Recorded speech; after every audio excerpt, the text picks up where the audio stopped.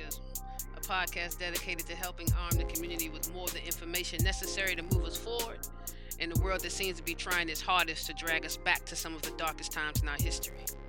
The mission of Blatant Frankism is to introduce more voices, perspectives, and experiences into the community dialogue by talking to people that represent various generations, genres, and walks of life. The vision is that each weekly conversation will provide listeners with new information that's relevant to their lives and that inspires them to act on those issues they see affecting their communities. Who knows? One day it could be you, your issue, and our conversation. Let's try to make sense of the world together. Let's provide each other with resources we all need to make it. Let's script our own narrative and stop letting those who don't truly represent us do it. Let's take action. Together. Our objective for this and every week is that by the end of today's show, we will all learn something about ourselves and the world as we each see both and take an action step on a personal or collective level that reflects this learning. Let's get into it. Let's warm up. Question: what's your drug of choice? I'm not necessarily talking about a substance or alcohol. What is it that feeds your soul, gives you a boost, takes you to your ultimate point, makes you the happiest, helps you escape the mental trappings of this world? I have many, or maybe I just can't decide upon one. I immerse myself in each, some good and some bad, at one time or another. So, what about you? Hopefully for you it's something positive, something that adds value to your life, the community, the world. Unfortunately, that isn't the case for everyone. According to the American Addiction Centers, 21.5 million American adults aged 12 and older battled a substance use disorder in 2014. Almost 80% of individuals suffering from a substance use disorder in 2014 struggle with an alcohol use disorder.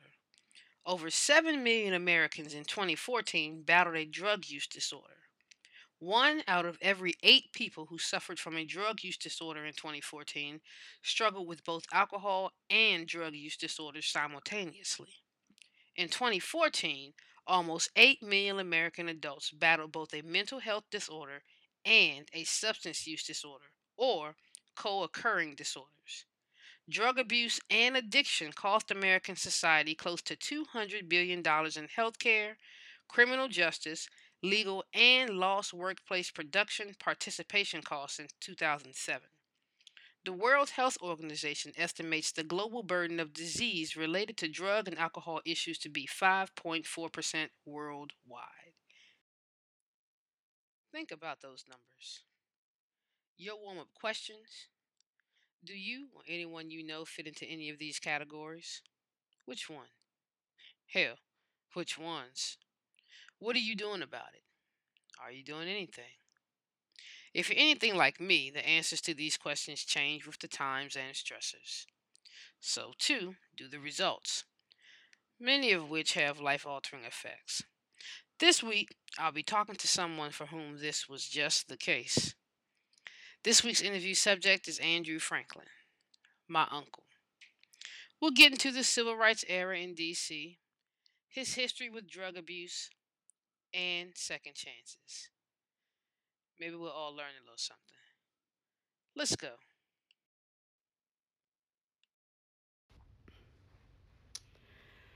All right, so here I am with someone very important to me, someone who has been around my life for its entirety.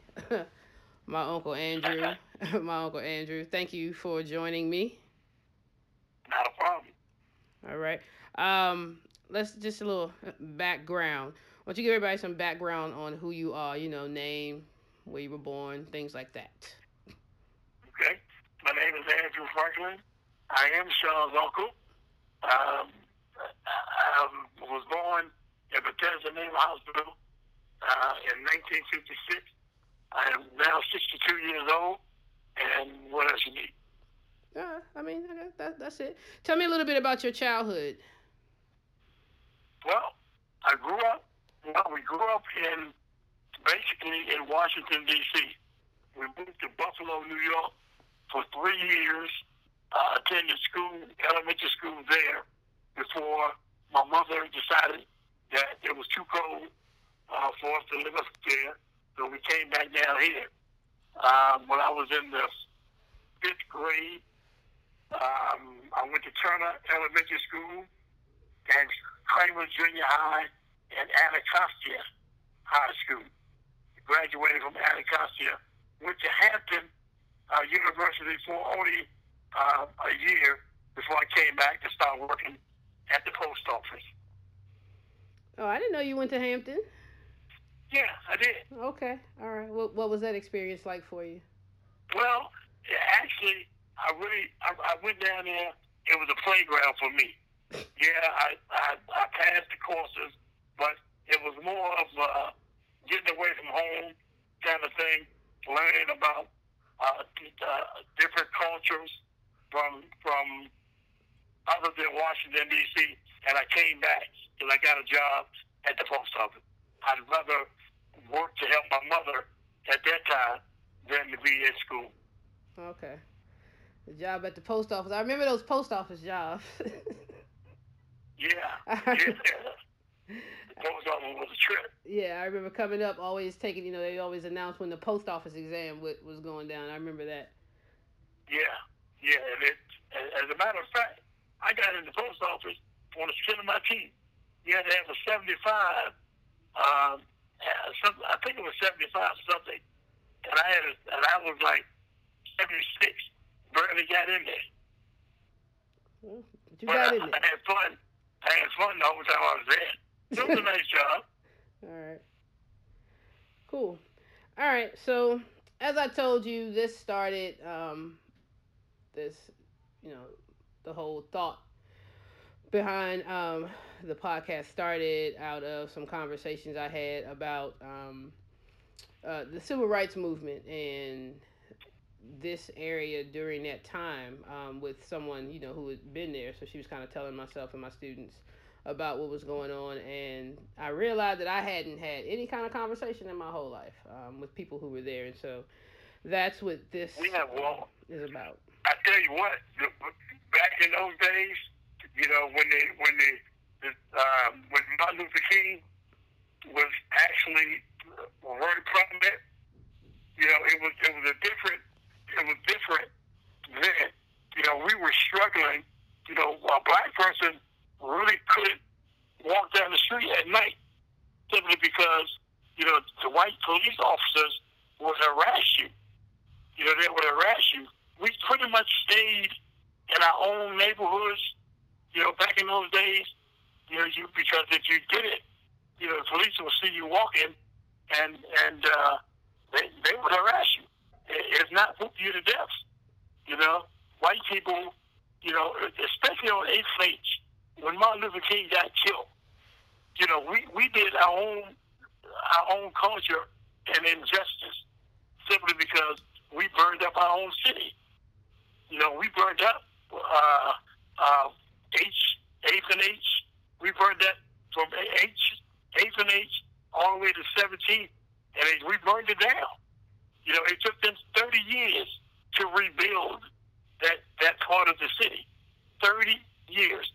Now, if you go down there now, it's thriving now. But we had no place else to go back in those days. After we burned it up, we had no place. We had no place to go. You couldn't go shopping downtown, without being scrutinized by the police as thieves, robbers. It was a little different for me because, and I hate to say it like this, because light-skinned people got a break because we were light-skinned. Okay? Dark-skinned people had more of a problem than what I could ever imagine. Because we were light-skinned, we got more of a break from the police officers and the white people that were hiring us at the time. We could get a job as long as we act like we had some sense. When you went in there, back in those days, guys didn't wear their pants down beyond past their butt. We didn't do that back in those days. You know, we didn't do that. Yeah. Back in those days, it wasn't like that. I get what you're saying on that, and I get what you're saying. You know, as far as that's concerned, but there were. I may not personally agree with that sense of style, but there were other expressions of I guess fashion or personal community culture or things like that. There were other expressions that, you know, I'm sure during those times, you know, people thought were radical or inappropriate or things like that as well. Yeah. Oh yeah. You know, we wore back in those days. You know, we had the afro, and people used to plait their hair. Okay, but now a lot of folks used to go to interviews with their head plaited. It didn't come over real good with employers. You know, they wanted to have a close cut haircut. You know, back in those days, a close cut haircut. You know, if you wanted to get a job at their establishment. But the bush was our culture. Right. That was our culture. Everybody had a bush. You know, unfortunately, I say unfortunately because my hair didn't grow real long, and I always wore plait. Everywhere I went, I had plait in my hair, trying to make my hair grow, but it just wouldn't grow beyond maybe 3 inches. Mm-hmm. That was just as far. The length of my hair was 3 inches, and that was it. It wouldn't grow any further. I just kept it cut. I kept it cut. So I guess the bush during that time is kind of like the locks nowadays, and how there's a lot of scrutiny around that, and you know, people say, you know, you should cut your locks, and you know, that's not presentable, that's not appropriate. All these situations now where you have school systems and people who are supposed to be adults protecting children, like, you know, cutting hair in school or during competition. So I guess, you know, one way or the other, it's just a mechanism of, I guess, control or perceived power, I guess. But I want to kind of go back to what you said about the difference in how light-skinned African Americans and dark-skinned African Americans were treated. What, like, I know I see you say the police kind of maybe gave you a pass, but how did that play out, like, within the black community itself? Like, how were those kind of relationships? How were relationships among light-skinned and light-skinned folks? The thing about that, right? You know, the people that I hung out with, that I called my best friends, were dark chocolate. Okay, you know, and we would call each other salt and pepper. They knew that if I was with them, you know, different restaurants wouldn't look at us strangely. Okay, we couldn't go to a lot of restaurants if you were dark chocolate. No, I don't. Let me talk to Sean. You know, I don't know where they are. You know, we went to different restaurants, and we weren't looked at sideways, should I say, with me being in the pack. Okay. Most folks thought that I had a white mother or a white father. I had neither. Okay, I had neither, because my hair was. So most folks thought I would put lashes in my hair. I didn't. I didn't put none of that stuff in my hair. You know, it was just the way it was. You know, so you know, like you know Anthony and Frank. Right, you know them, right? Yeah. You know, and you know how chocolate they are. Yeah. Right? So, but especially Fish. Yeah. Fish wasn't educated. The way he talked got him borrowed from a lot of places. Okay? But when he was with me, it was a different story. We didn't get borrowed. He didn't get borrowed. Not at all. Okay. So, and then you know, about the drug thing that I eventually got into, right? Right. And that took away from my growth. You know, for a lot of years, and you know that. Right. You know, after I got married the first time, then I started to use drugs, and that just threw me for a loop. Right, you know, I thought that was the thing to do. No, it wasn't. Let's talk about that a little bit. Excuse me. Huh? Let's talk about that a little bit. I was my podcast last week. I talked to Dr. Tara, who does work, mental health work. You know, she's a mental health professional, and one of the things that I was asking her about was, in terms of like what's happening, this current situation, this current political situation, what's happening in the country, like the kinds of things that people use. Well, she started mentioning people using things as an escape, kind of a way to get away from their problems. And, she talked about, she mentioned drug use, alcohol use. And so I guess part of what I've been wondering about in terms of the comparisons between, the 50s and 60s and 70s and what's happening now is, how people are dealing with it mentally, because people are just angry and reacting. And I know that people are in search of things to kind of help them escape that. I know I am personally, and that's an admission on my part. And so, yeah. So talk about, like, I guess kind of what led you to down that path. The thing that led me, see, when I was working at the post office, right?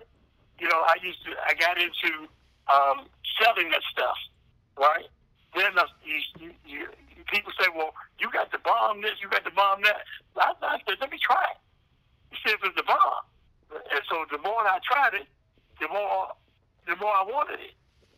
Okay. Now back in the day, they were using a different kind of drug. Crack wasn't out there. Mm-hmm. They used cocaine, but it wasn't crack. People wasn't burning it and smoking it in the pipes. When you burn it and smoke it in the pipes, it's a totally different aspect of the drug.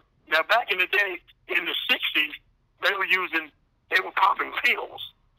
They were, an acid, Mr. Natural. I can't think of some of the names of the pills they were popping. It was a hippie thing. The hippie, and they were smoking weed, to no extent. Mostly they were popping pills. Okay? And if you could afford cocaine back in those days, they considered you to be high class. Okay? Because the high class people did it undercover. They didn't really want you to know that they were doing that. Okay? But, once you got in that circle of snorting cocaine, you thought you had a ride. Okay, with the crew you were hanging with, because everybody had money, or you thought you had money, you were still going downhill slowly but surely, and then when the crack came out, that took me for a loop. It took me for a 10 to 15 year hiatus, right, that I thought I could never recover from, but God brought me back. God brought me back. By the grace of God, I'm clean today. Only by the grace of God. Because I tell you now, if I don't keep this in front of me, up front in my life, that I could be out there with the next man right now. If I go around those people, and hang around those people, that would take me out faster then somebody can bring me in, hanging around those people. Right. Because it's a thing they want you to do because you look good, you look healthy, and they want you, here, go and try it. Go and try it. You be all right. I got you. Hell nah. I want to slap you in your mouth. If you want to ask me to try it, I got an attitude about that. Don't try to give me a drug that I just got off of and something I'm going to be all right. No, I'm not. Misery loves company. Misery loves company. I could take you to the neighborhood that I used to hang in. It has not changed. There are tricks walking up and down the street. There are people looking like zombies, high as I don't know what. Skinny as a toothpick. because the drug has taken their life away. Period. Just like it did mine. I'm not ashamed to admit that. Okay? The drug took my life away. You know, and I was married. You know, that drug had a lot to do with me not having my first wife. Okay? But, you know, I can't dwell on that now because I made a mistake. I made a mistake. And a lot of people are still making mistakes. Now, depression, you know, people get depressed and they try different things. Alcohol. Now, I'm going to tell you one thing. Alcohol is a gateway to using drugs. It's the gateway because after a while, the alcohol is not going to get you where you want to go. So now you're looking for something else to boost what it is you think you got to have. Now you're smoking weed. Okay, that's fine. Weed doesn't really take you out like that. It just doesn't. It doesn't take you out like that. Cocaine, crack, heroin, methamphetamines, all those things will take you out of here. Will change your life. It will change your life. Okay, for the worse. There's no good that can come from that. None. I don't care who you are. I've known this guy, Ed. He was clean for 28 years. 28 years this guy was clean. He figured he wanted to try it one day. He wanted to try it. He had a Mercedes-Benz, a Lexus, and a pretty house. He has none of that anymore. None of that. Nobody even knows where he is anymore. The last report we got was that he was on 17th and Benning Road, sitting on the corner, begging for change. The man had it going on. He was working for IBM, had it going on, you know, but you can't allow yourself to say, well, I tried, ain't nobody gonna know. Yeah, they will. Yeah, they will. People will know. People who know you know the difference in you. They know the difference. Okay? Just like if I went back out there now and came around you, you would know. You would know because you knew me when I was out there. You came to find me on a couple of 2 or 3 times. I was so embarrassed I ain't know what to do. But I went on back to Mama's because I figured I could get myself cleaned up. And once I did that, I went back. You know, and I regret that. Well, before she passed, I started to get it together, but I wasn't together when she died, and I regret that. I regret still using drugs before she died. You know, but did her death help me to leave that stuff alone? Yes, it did. Yes, it did, because now I didn't have anybody else. Yeah, I had you all. I had my sister, and I had you and Andrea. But I couldn't bring that mess around you guys. I had to stand up on my own 2 feet and get it together. If not, I probably would be dead today. With the illnesses I had, with the kidney issues that I had, the high blood pressure that I had. You know, had I stayed out on the street, one of those things would have taken me out by now. Because I wouldn't have been going to get treatment for it. Like I do every Monday, Wednesday, and Friday. For my kidney. I go to dialysis Monday, Wednesday, Friday. If I stayed out on, now don't get it twisted. There are people that go to dialysis that get high. They get high. And they die. They can't get on the kidney list. Not at all. Because they take our blood every Wednesday. They know that you're getting high. Every Wednesday they take your blood.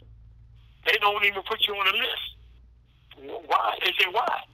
And if you notice, I stopped smoking 3 years ago. Because the lady told me, she said, well, if you keep smoking, you're a walking time bomb. We're not going to give you no kidney. If one comes available, you're a walking time bomb. Why should we give a perfectly good kidney to somebody who wants that? Shit, when that lady told me I ain't smoked cigarettes yet. All right. That scared the shit out of me. Excuse my French. Scared me to death. I said, well, you know, you ain't gonna give me no kidney because I smoke. She said, it's a waste.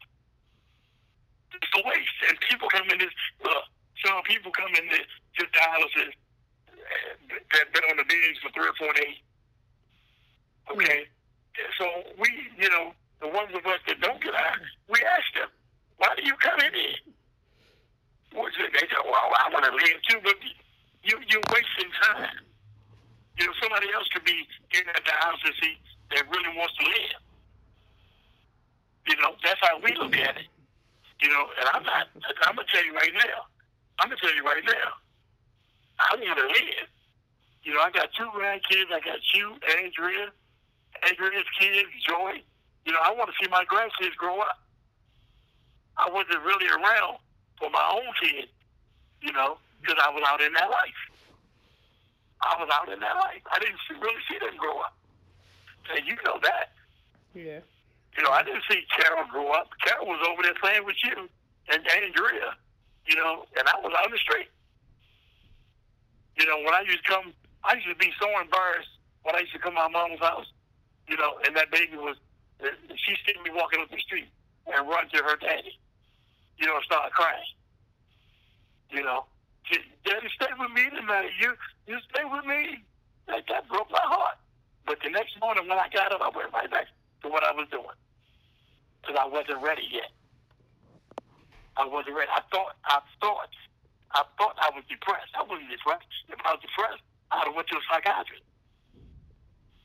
I was depressed enough to keep doing what I was doing.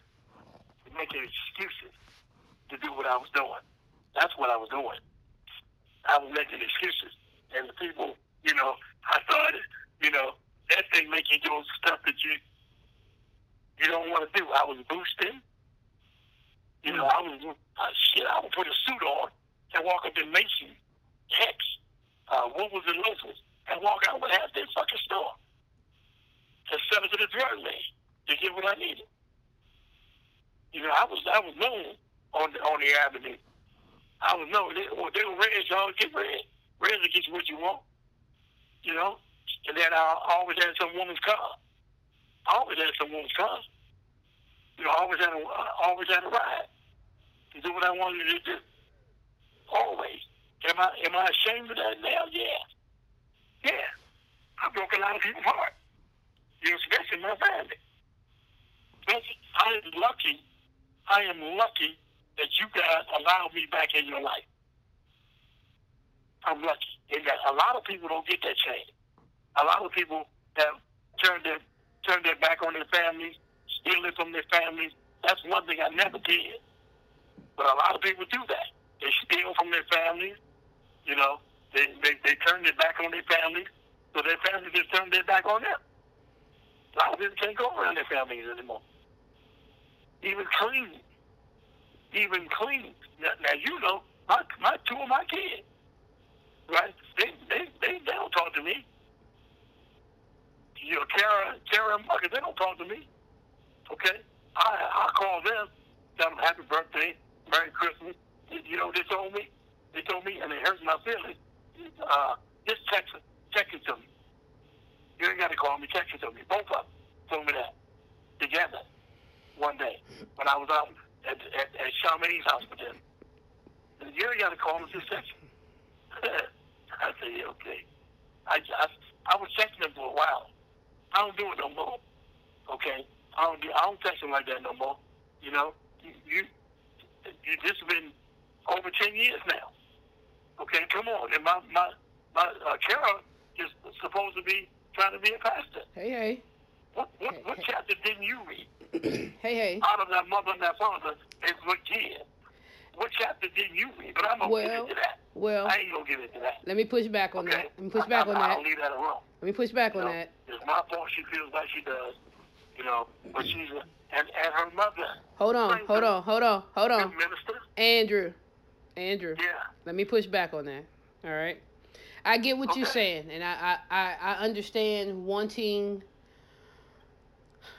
people to move on. But Yeah. when you hurt somebody, you don't get to determine when they move on or how they move on. And Exactly. I understand your feelings, but that's separate from whatever direction she decides to take her life in. Her feelings for you have nothing to do with that. And I mean, Exactly. maybe one day y'all will handle that, maybe y'all won't. But I want to make sure I put that out there. That don't have nothing to do with it. And I understand that. I understand, because I had to go to somebody, to talk about that. Right. Okay, and he told me the same thing you just did. He said, who the hell are you to try to make that decision for them? You can't do that. You're hurting people. And I had to sit back and think about that. I had to think about that. I did. I wasn't there. I wasn't there. So, am I still smarting about that after all these years? Yeah. I am still smarting about it. You better use that word, smarting. All right. Around. Yeah, I do. You can't turn life around. Right. Once you cross the street, you can look back, but you can't go back. Ooh. You can't do it. All right, we go. I'm in a place now. Yeah, I'm sick. But I'm not going to claim that. I'm not going to claim that. Yeah, do I do drugs anymore? No, would never, ever go back that route. Not ever, because I feel that if I do, just like the people in dialysis that have died, 12 people have died in dialysis since I've been there. 12. And I only been there 3 years. 12 people have died. 8 of those 12 people were still out there using drugs, smoking cigarettes and all that kind of stuff. The others, it was just their time. It was just their time. Some of them died because they're old people in dialysis. There's a lady in there 80 years old. Okay? She knows her time is limited, but she's living her life. She's living her life, and that's what I expect to do. Live my life. I'm on 2 kidney transplant lists, George Washington and Georgetown. Okay? There are more than 30,000 people in front of me on each list. So I have to go Monday, Wednesday, Friday if I want to live. But getting back to like you said, the 60s, when Martin Luther King got killed, the world changed for black people. The world, we're just now getting a stronghold on our culture. Now, just like, look at the senator that was in blackface the other day. Well, not the other day, but the governor. He was in college. The governor. He denied it. Which, stuff like that is still prevalent. It's not as open as it was then, but people still do that. Well, I think you don't know who a Klansman is. But I think you don't know. But I think that's part of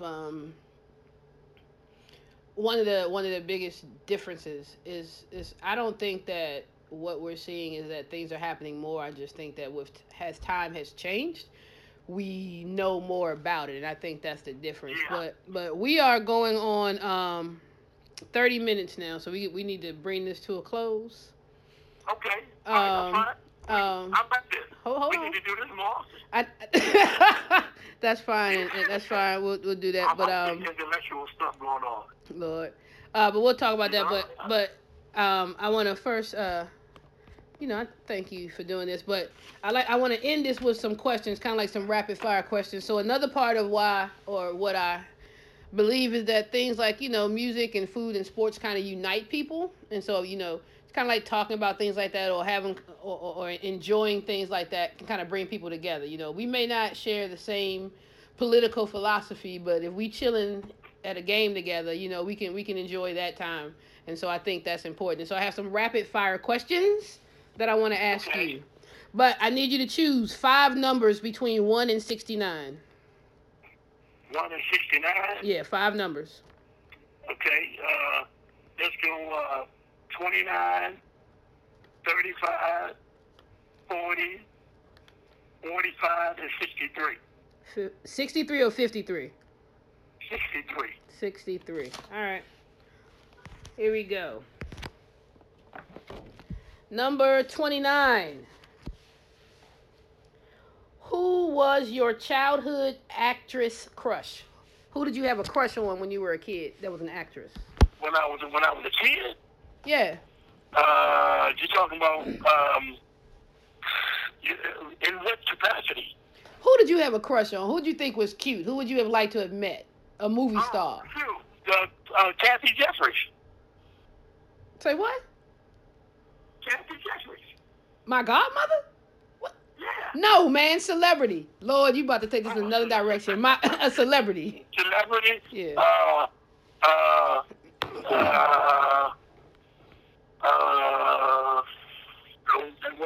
wasn't sure they back in the day. I'd say Patti LaBelle. Oh, okay. I'll take Patty.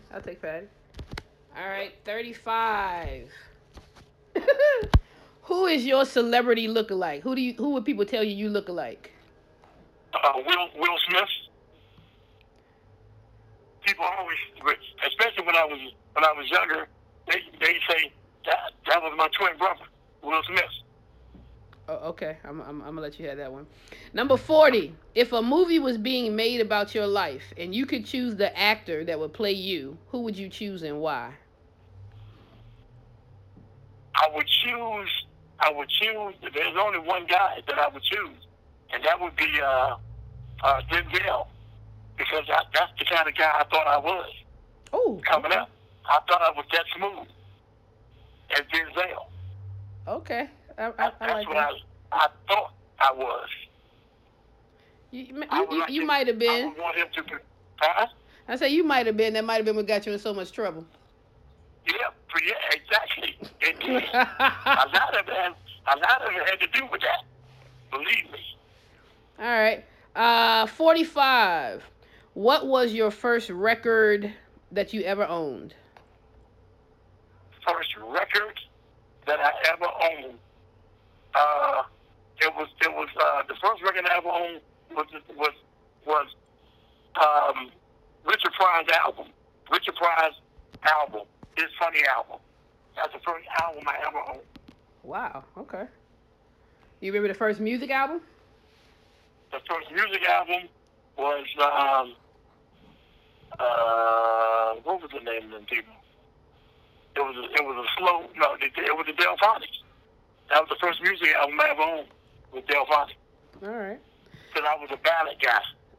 I still am. I love ballads. I love them then, and I love them now. So do I. I wonder where I got that from. Because it to me, ballads, except you had an even keel. You know, it was smooth. And again, I might be arrogant in saying that. I thought I was the smoothest cat in Washington. And I like ballads. All right. 63. Are you a competitive person? Oh, hell yeah. Even when I was out in the street, I was very competitive.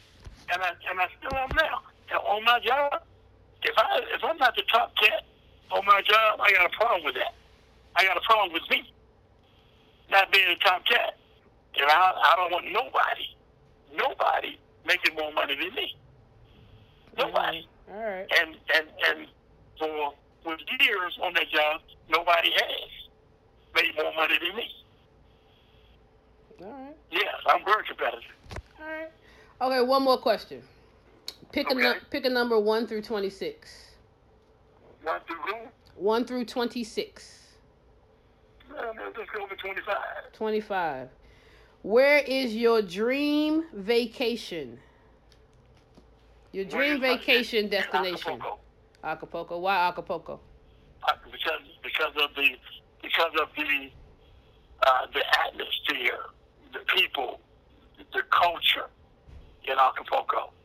It's just a laid back atmosphere, and that's where I wish I could live there. Okay. All right. Well, thank you very much, Andrew Franklin. We can do this on a daily basis, once a week. Well, we can chop it up once a week. I'm cool with that. I aired some stuff, and I'm feeling good about it. All right. we can do it. We can talk a little more often. We'll see. We'll see if we can get you back in the rotation as far as the podcast. But we can talk a little more often. Definitely, you know that. Okay. Okay. All So right. what you about to do now? In this interview and then get to work. Okay. All right. Well, it's been a pleasure. It has been a pleasure. And I've got more out of this than you did. You just don't know. We'll see. And I got a whole lot more to tell you. So when you're ready, let me know. Oh, all right. All right, man. Thank you. Okay? I love you. I love you too. Bye-bye. All right. I want to thank my Uncle Andrew for joining me this week on the podcast. I love that dude, man. He likes to tell stories a lot, which I'm surprised he didn't tell today about how I would ride with him when I was a toddler and he was a tow truck operator. Every time he tells the story, I get an image in my head. It's like a memory of us in the parking lot of Marlow Heights Shopping Center for some reason. So, apparently a part of me remembers all of that. But yeah. Unfortunately, there were some darker times as he spoke about times when drugs kind of took hold of his life. It was a rough time in our family, and for me, it's not like it was the first time. It's the same thing I went through with my dad. I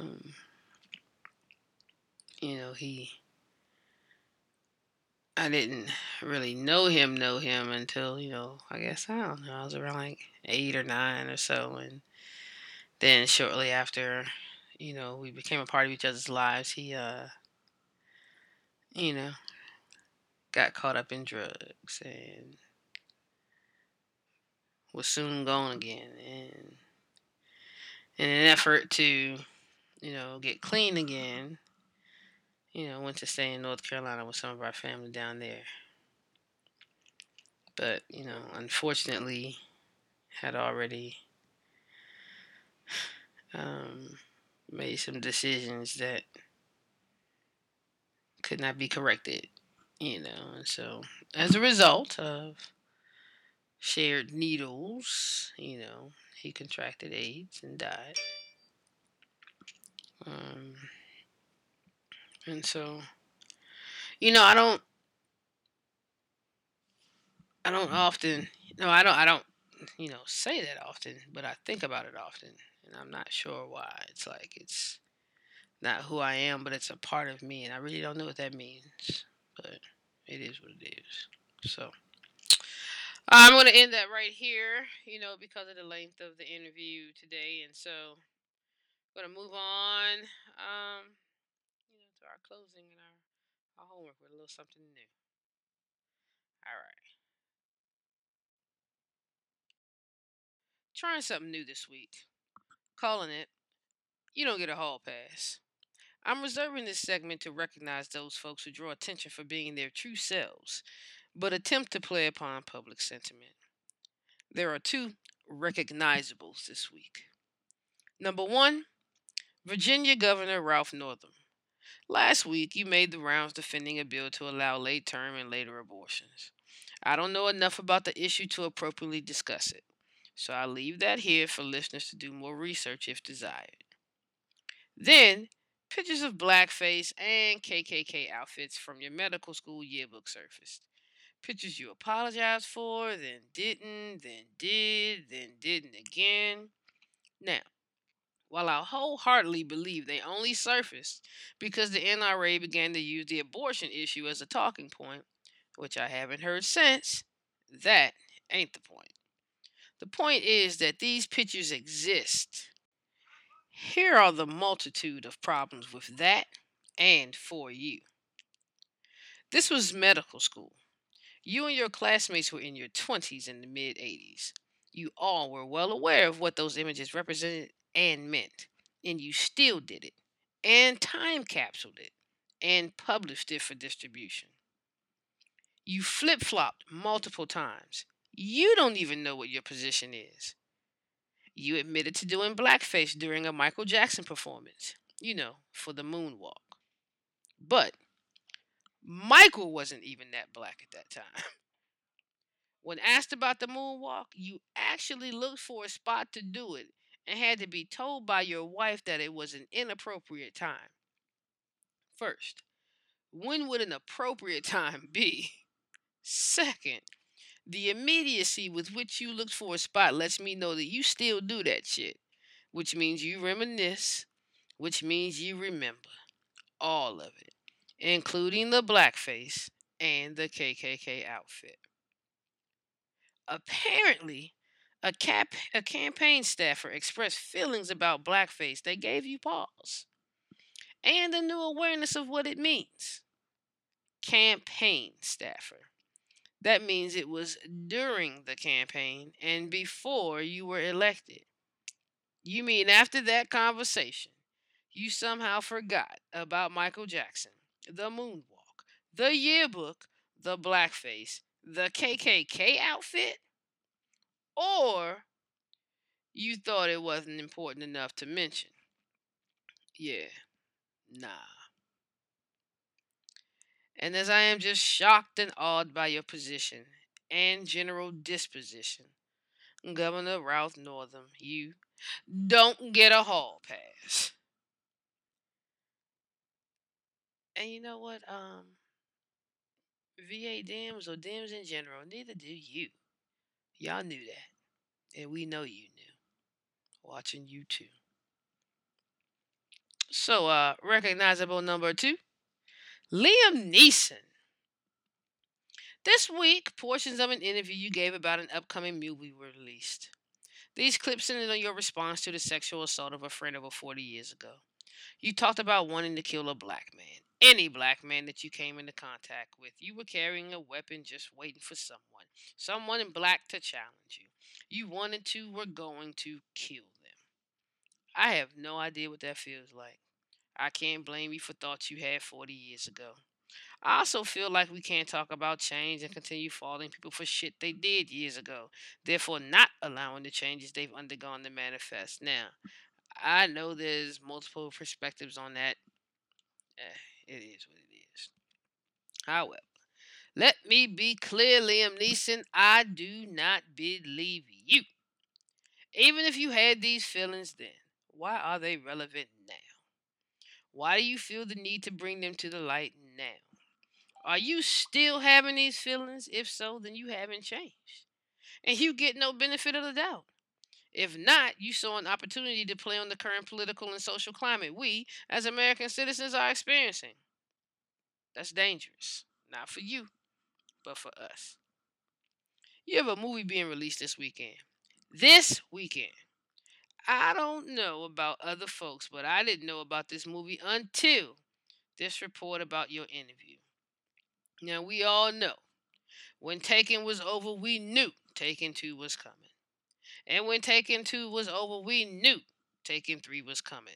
We didn't want it, but we knew Taken 3 was coming. We watched you play the old crime fighter and all these other movies I can't remember the names of. You know, the ones where the action slows down and so do the bad guys. You know, but you move in real time and get them all. Even saved your family in the woods in one. So again, I didn't know about this movie until this interview leaked. Now, that's either piss poor marketing or a piss poor calculated risk. I mean, after all of this, again, I still don't know the name of the movie. So, my view, this was a calculated risk and it failed miserably. I imagine someone in your corner saw recent incidents of folks revealing egregious acts from their past and watched the public backlash over never giving or failed apologies. Nobody seems to have gotten it right.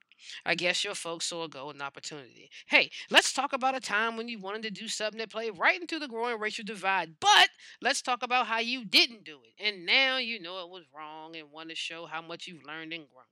What did you learn? How have you grown? Words have meaning that inspire action, often with consequences that align to social and socioeconomic standing. You don't live with our consequences, and we don't live with yours. But as you can affect ours, so too can we affect yours. We see you, But perhaps we won't be seeing your movie, which we, still don't know the name of anyway. Liam Neeson, you don't get a hall pass. So, your homework for this and every week is hashtag come through with the come through. I don't mean stop by. Well, not literally and not yet. I mean, think about what you heard today, what resonates with you. Do you or someone you know have a substance abuse problem? Alcohol abuse? Both? Have you gotten help? Have you talked to anyone? If so, great. If not, why not? Scared? Me too. Me too. But we can't continue like this. The stakes are too high and the community needs us. So, what are you going to do about your problem? The community's problem. Now, do it and let me know about it. As a matter of fact, let me know the thoughts about the show as well. As I said, I'm a teacher. I have an open door policy. Contact me with any questions, comments, or concerns via email at heybfrank@gmail.com. That's HEY, the letter B, FRANK @gmail.com. On Twitter at BFrankism. That's at the letter B, FRANKISM. On Instagram at BFrankism. The letter B, FRANKISM. So, we didn't win the Powerball last week, but we're going to keep playing. Today's Powerball numbers are 29, 35, 40, 45, and 63. And the Powerball is 25. If you win, pay it forward or put it back into the community. Today and always, don't forget to check on somebody. And if you need somebody to check on you, let them know. Alright, that's it for this week. See you next Wednesday. Get at me.